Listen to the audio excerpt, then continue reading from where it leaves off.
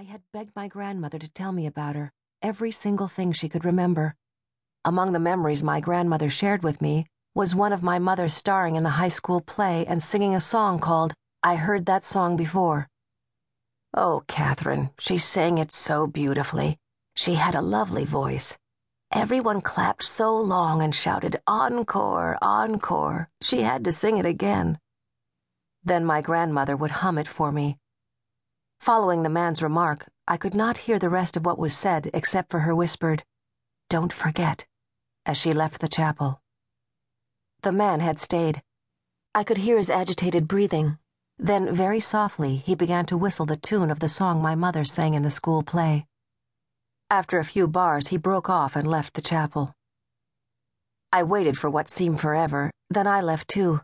I hurried down the stairs and back outside, and of course never told my father that I'd been in the house or what I had heard in the chapel. Who those people were, I don't know. Now, 22 years later, it is important to find out. The only thing that I have learned for certain from all of the accounts of that evening is that there were a number of overnight guests staying in the mansion, as well as 5 in household help, and the local caterer and his crew. But that knowledge may not be enough to save my husband's life, if indeed it deserves to be saved. 22 years later. I grew up in the shadow of the Lindbergh baby kidnapping. By that I mean I was born and raised in Englewood, New Jersey. In 1932, the grandson of Englewood's most prominent citizen, Ambassador Dwight Morrow, was kidnapped. Furthermore, the baby's father happened to be the most famous man in the world at the time, Colonel Charles Lindbergh, who had flown the first solo flight across the Atlantic Ocean in his single-engine plane, the Spirit of St. Louis. My grandmother, who was 8 years old at that time, remembers the blazing headlines. Time passed, memories faded.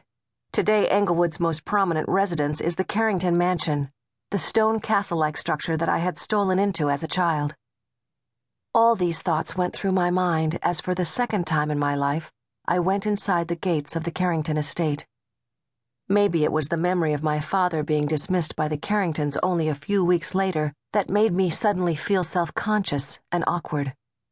The bright October morning had changed into a windy, damp afternoon, and I wished that I had worn a heavier jacket. I had twisted my hair into a bun, but the wind tore at it as I walked up the steps and rang the bell. A man who looked to be in his mid-50s, with a receding hairline and narrow, unsmiling lips, opened the door. He said that Mr. Carrington was expecting me and I should come in. I dutifully followed my escort down a corridor to the library. "Miss Lansing is here, Mr. Carrington," he said. "I'll be in the office." From that remark, I guessed he was an assistant. Peter Carrington was seated in a wide leather chair, his feet on a hassock. The lamp on the table beside him not only illuminated the book he was reading, but spotlighted his handsome profile. He was wearing reading glasses, which sat on the bridge of his nose, and slipped off when he looked up.